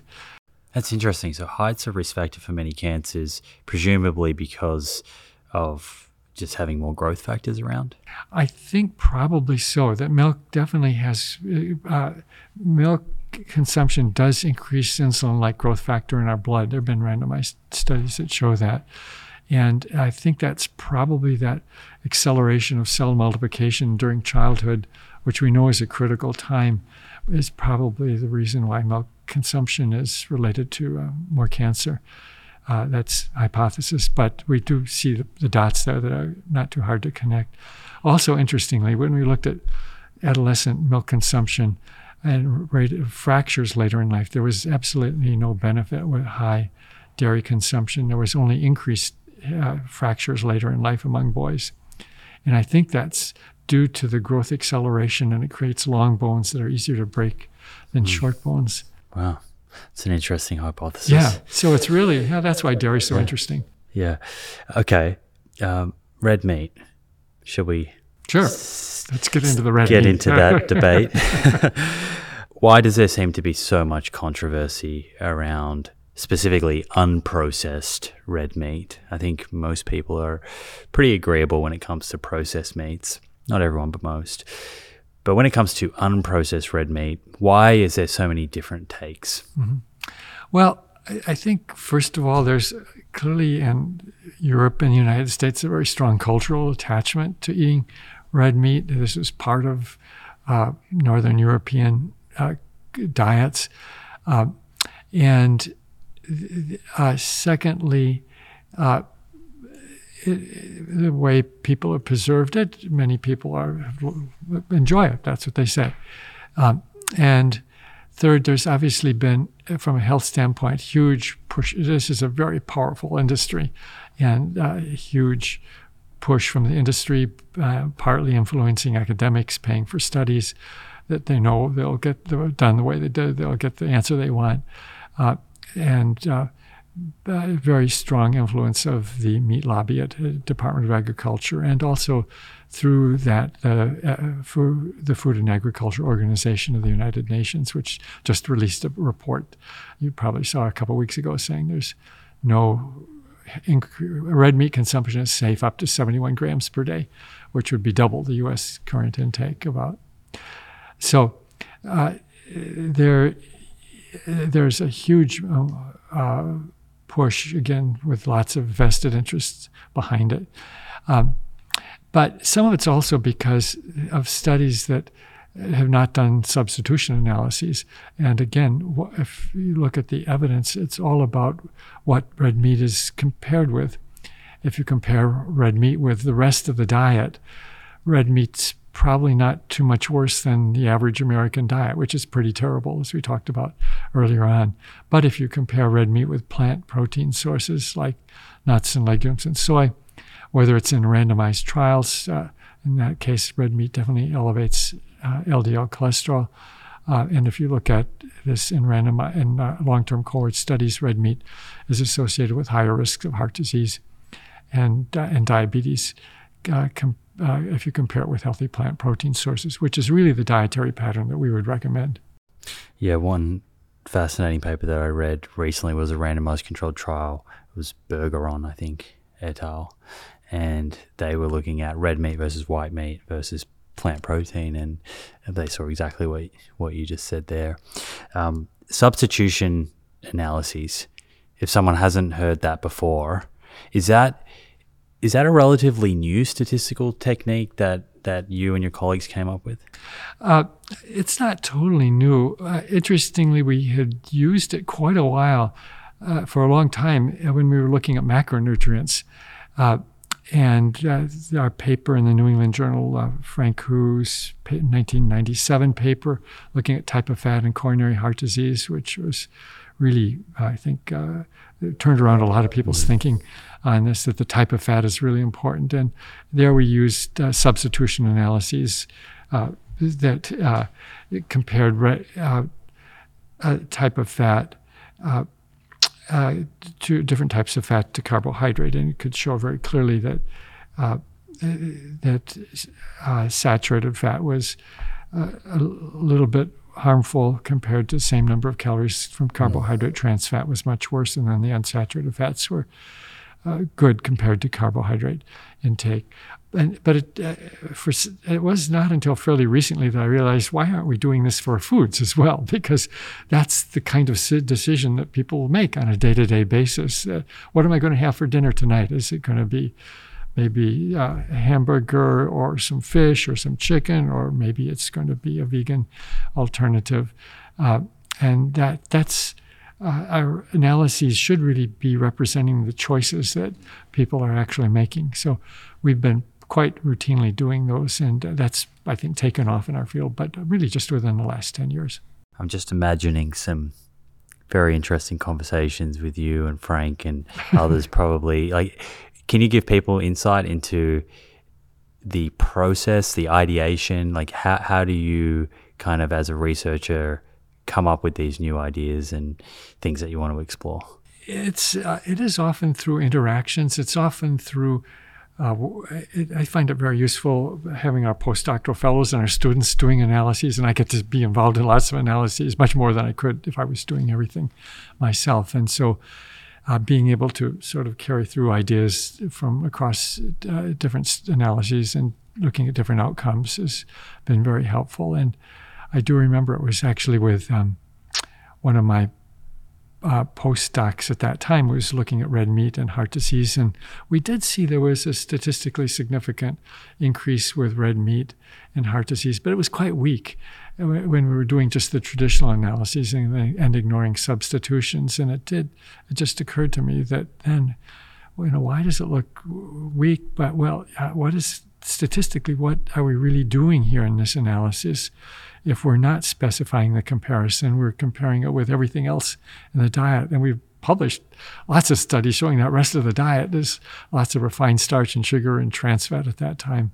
So what it means is that red meat's just a little bit worse than all that other not so healthy stuff in the diet. And so then it became sort of obvious, well, why don't we do with foods what we do with macronutrients? Yeah, appreciating the importance of what someone's eating instead. The other area where I've seen that, or the other thing that I think may lead to some conflicting results, is the contrast in exposure. Mm-hmm. So when you're running these analyses, you'll see a paper published and it'll say high versus low red meat, but those are kind of relative terms. And sometimes you can have a study where high is like 100 or north of that, 100 grams a day versus a lower amount. And then you might look at an Asian study where the difference between high and low red meat intake is actually quite narrow, and total red meat intake in the high groups could be at a safe level or a much safer level. Is that something else that deserves consideration? Absolutely. And you can flip that around. If we're looking at soy food intake, we have very low contrast in our studies, where in Asia you have a much bigger contrast. So we can't look at soy intake very well in our own cohorts. So yes, the amount, rather than just relative categories like quintiles, is important to take into consideration. And usually we, in more recent years especially, we do show it across categories, which is useful to see if there's a suggestion of a plateauing effect or more or less continuous, but also publish the results showing on a continuous basis amount per, say, 100 grams of red meat or per 100 grams of fruit consumption, which is really describing a linear relationship. But we're also now taking that a second step really for the first time in a paper we just submitted looking at red meat and type 2 diabetes, where we not only look at the amount that people reported, but we calibrate that intake against the amount from our sub-study, where we carefully weighed and measured everything they ate for several weeks. So some foods we know, and we've known from the beginning, people do tend to over-report foods that are deemed to be healthy, like fruits and vegetables and low-fat milk, and they underreport red meat and butter and things that are not, and sweets, things that are not deemed so socially desirable. And that's not much of a problem in a cohort study where there's some bias there, but if the bias isn't related to the disease outcome, then it won't affect our relative risk appreciably. And that's the main reason we do cohort studies rather than retrospective studies. We're only looking at diet when people are healthy before they get the disease, because we know that disease also can distort people's reportings. But anyway, to take into account this biased reporting, we are now calibrating our food frequency questionnaire against the very detailed quantitative data that we have from the diet records. In general, that shows that we've if we don't calibrate, we underestimate the strength of associations, but just by how much will depend on exactly what we're studying. So that's taking it another step to give a more quantitative. It's not just a self-report of the amounts, but it's that calibrated against a very detailed assessment. Are there any findings from that paper on red meat and type 2 diabetes that you can share, or is that top secret? Well, I guess it's fair to say we are not refuting our previous studies on red meat that we've reported, but giving a lot more detail. So if there is a safe intake of unprocessed red meat, I think in the Eat Lancet Planetary Health diet, it was in the realm of, was it 0 to 28 grams a day or something like that? Yeah, that was the range. And so we came up with a target number with half of that, about 14 grams a day. It's a tiny amount. Yeah, that's amount to about one hamburger a week, which is very consistent with a traditional Mediterranean diet or many traditional diets around the world. So it's not that people are having big pieces of red meat on a meal. They would usually be mixed in with a dish. Yeah, I think there are some people out there that will have you believe that that's all our ancestors ate. Right, yeah. No, and it's certainly not the ancestors of most of the world. Right. What about if someone pushed back and said, Dr. Willett, I appreciate everything you're saying, but these people in your studies, even though they're nurses, they're eating burgers and hot dogs, and I'm getting a regenerative, grass-fed, grass-finished steak. Mm-hmm. It's got to be different. Yeah. Right. That's an interesting question that we get often. And from a health standpoint, there's probably not very much difference. People have made a big issue that there's more omega-3 fatty acids in the grass-fed beef, but actually the rumen of the cattle is very effective at partially hydrogenating the fatty acids that are in the grass. And so most of that omega-3s in the grass gets converted to trans fat in the cattle. And interesting, it looks like that trans fat's as bad as regular trans fats from partial hydrogenation industrially. So there's more omega-3 there, but and maybe double or something like that. It sounds like a big increase, but it's starting from such a tiny number that it's actually still a very small amount of omega-3s. In fact, I put together a table that's on Nutrition Source on the web that shows that omega-3 amount in beef, grass-fed, grain-fed, and then compared to fish. And compared to amounts of omega-3 from fish, grass-fed beef is still very low. If you're an island, no other sources of omega-3s, that might be important, but in the big picture, it's not enough to make any important difference. So if red meat's going to be included in a diet, it's going to be de-emphasized relative to current diets. It's actually quite a small amount, one burger a week. Yeah, or if you like to have a big 12-ounce steak, have it once a month celebratory. Like I really love lobster, but I don't have it once a month either. Right. Try it while you're here, by the way. And so white meat is better than red meat. And is that correct? In general, yes. Okay. And then fish is better again. Yeah. I think there's still a little bit of unsettling about how much fish we should have. In some parts of the world, it's been badly contaminated. And so there are some issues. Mm-hmm. And there's a very nonlinear relationship with the amount with omega-3 fatty acid intake and heart disease risk. So if once you get up to a fairly modest intake of omega-3 fatty acids, adding more does very little. How does fish compare to legumes? It's interesting that it's a good question, that we have less good information on legumes than we would really like. They looked good in our studies that we published, but if you take a look, the confidence interval around legumes is actually pretty wide because most of the Western populations have greatly reduced their legume consumption. This is sort of the dried bean kind of legumes. In peas, their peas are very starchy, and they are a legume for sure, but they actually don't look so healthy when we've looked at them for some Interesting. outcomes. So they're a very inexpensive form of vegetable. So school children are likely to get as their vegetable corn or peas, and we see both of those related to more weight gain in contrast to pretty much all other vegetables. So this goes back to your point about future studies trying to get more granular on specific types of foods within a food group. Absolutely right. That vegetables is a very big basket. So if we're thinking about legumes, we're sort of mostly thinking about things like lentils and chickpeas and beans being the kind of go-tos. Right.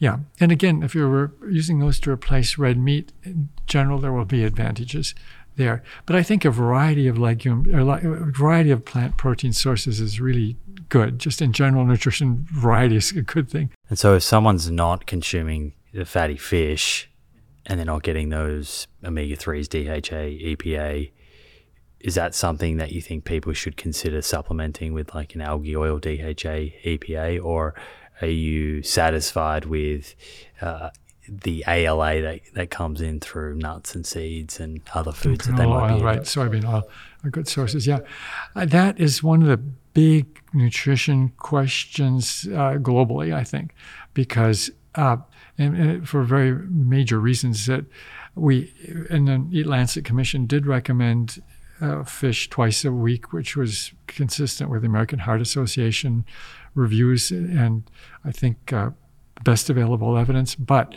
that's a big stretch to get to that number actually globally, because we're overfishing already our natural resources, and so almost all the increase has to be aquaculture. Yeah, and that's a big stretch. If you can get enough from plant sources, that makes it it makes it a lot easier to get to an optimal diet. There's debate, and I think it's unsettled, whether we can rely strictly on plant sources for omega-3s. It's said that there's very poor elongation or conversion of plant sources to DHA, and that's ultimately critical, and EPA. Those two are ultimately critical. But actually, it looks like if we're low, we do upregulate our conversion. And so I think it's very possible that we can get enough omega-3s if we have adequate intake from plant sources. But I think in the meantime, it's a good idea to get them from omega-3s from both sources to sort of hedge our bets at whether or not we can get enough just from plants. Let's finish here on dietary cholesterol. So this is another one where I think people are quite confused. I believe Ansel Keys early on established that dietary cholesterol does affect serum cholesterol, but nowhere near to the extent of saturated fat. And I think that shows up in the Keys equation. Right. And then the guidelines have kind of changed wording slightly over the years. And at one stage, I think, said to limit dietary cholesterol to a certain amount, and then perhaps, I believe, maybe remove that, or to consume as little as possible. I think the wording may have said for a while. What's your kind of view on dietary cholesterol as it relates to long-term human health? Yeah, a good question. And I think it's been both overblown and then like too many things.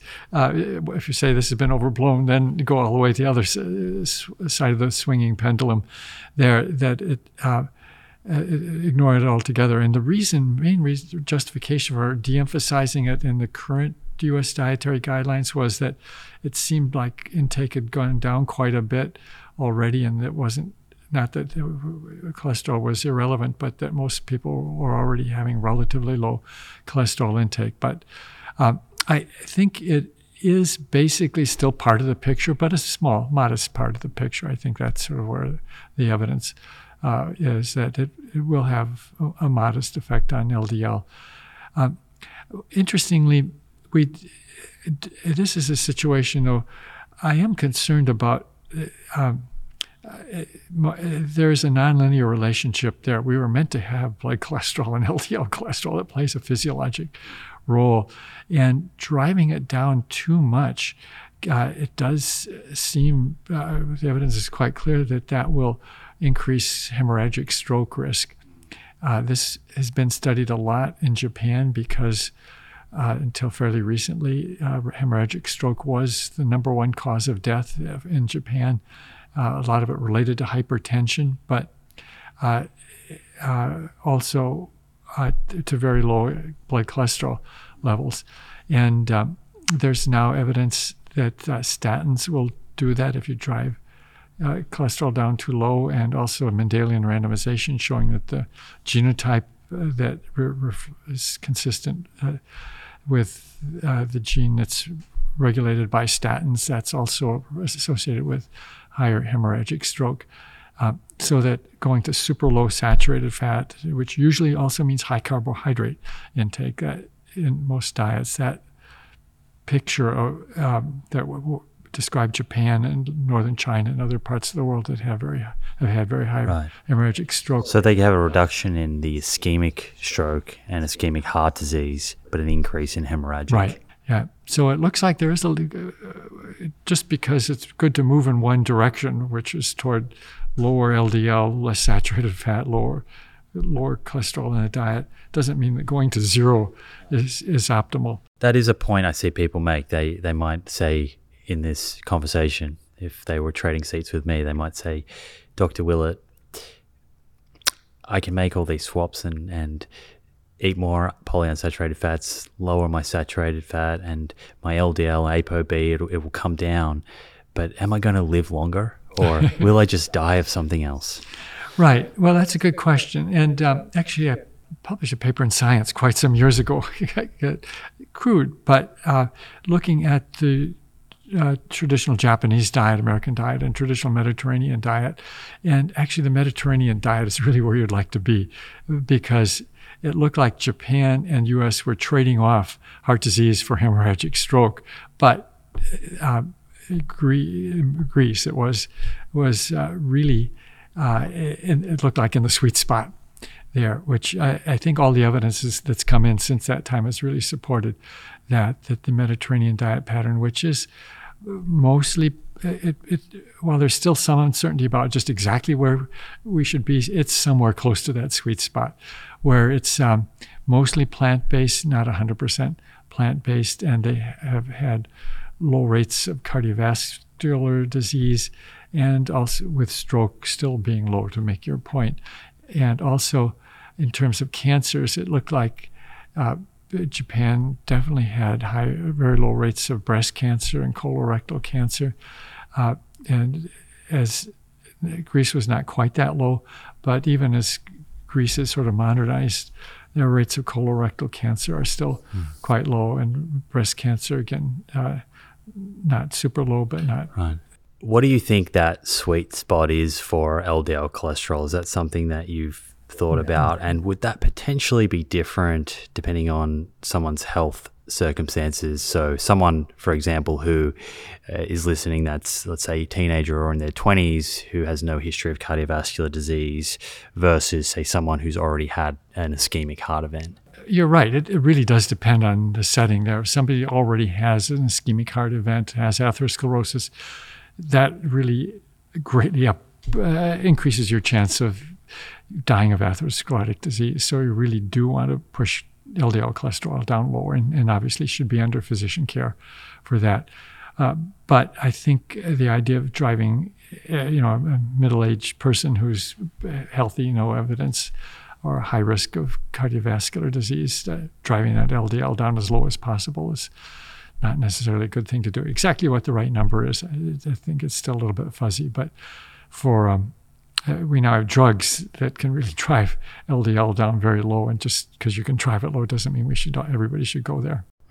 Okay, let's finish with the kind of big takeaways from what we've just spoken about, and your research with these 3 cohorts and all of the other research that you've kind of drawn on to form your current sort of, I guess, nutrition thesis around what a healthy diet is. So we've explored the importance of the quality of the macronutrients, a diet that's favoring these unsaturated fats, particularly polyunsaturated fats, a diet that is favoring unrefined sources of carbohydrates. We didn't talk a lot about that, but that's, whole grains, for example, Even legumes contain unrefined carbohydrates. A diet from a protein perspective that is leaning a bit more into these nuts and seeds and legumes and fatty fish if people eat seafood. If someone's not eating seafood, then maybe consider a DHA EPA supplement to kind of hedge their bets there. The jury's a bit out on that. Dairy can be featured, but modestly. Cheese and yogurt probably the best bet, and at that modest level probably don't need to worry too much about the fat content, but look for something that doesn't have a whole lot of added sugars. If someone's not consuming dairy, I'm assuming then they should probably consider where they're getting their calcium from, for example, and make sure that they're getting an adequate amount there.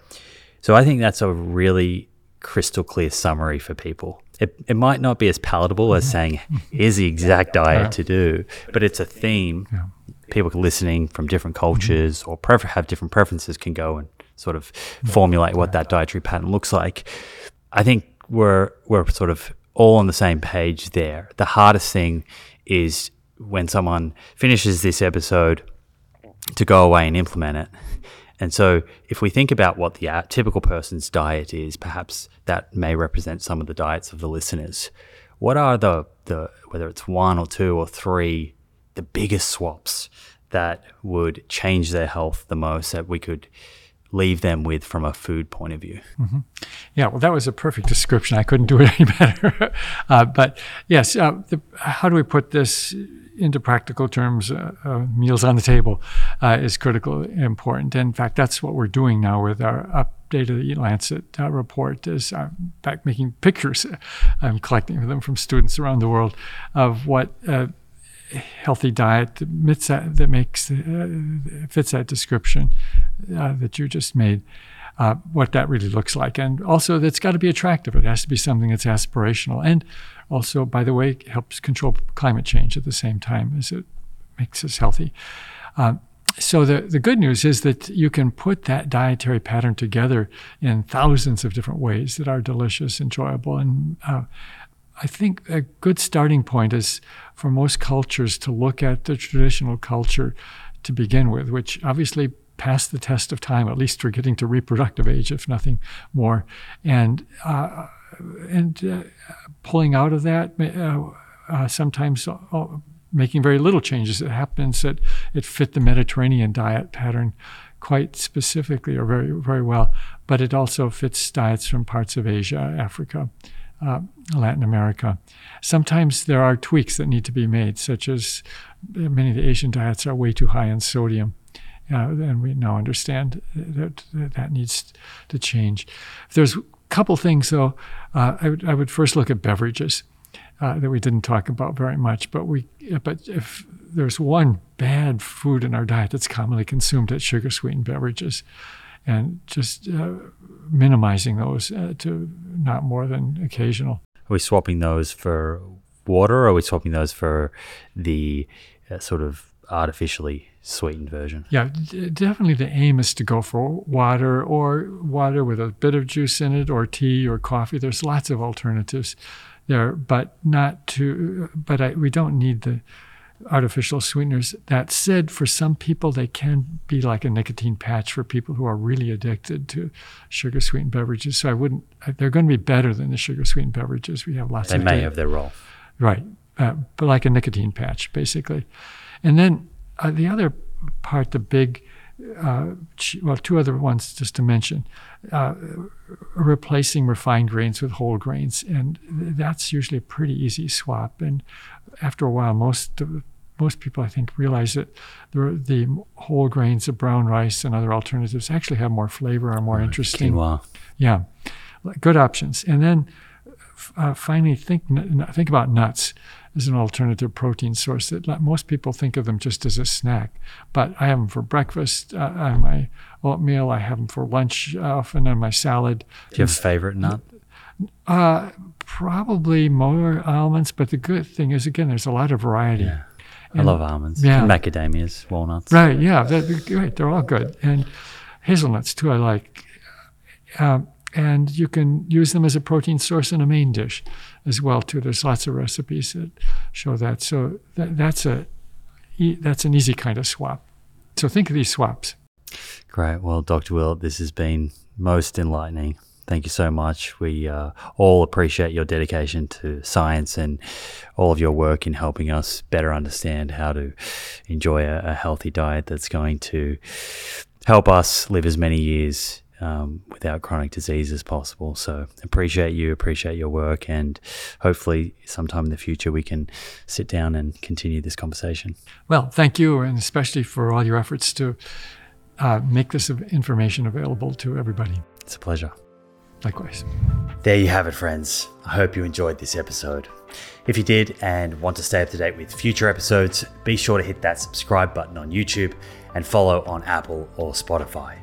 Finally, thank you for showing up and the effort that you're making to take control of your health. I look forward to hanging out with you again in the next episode.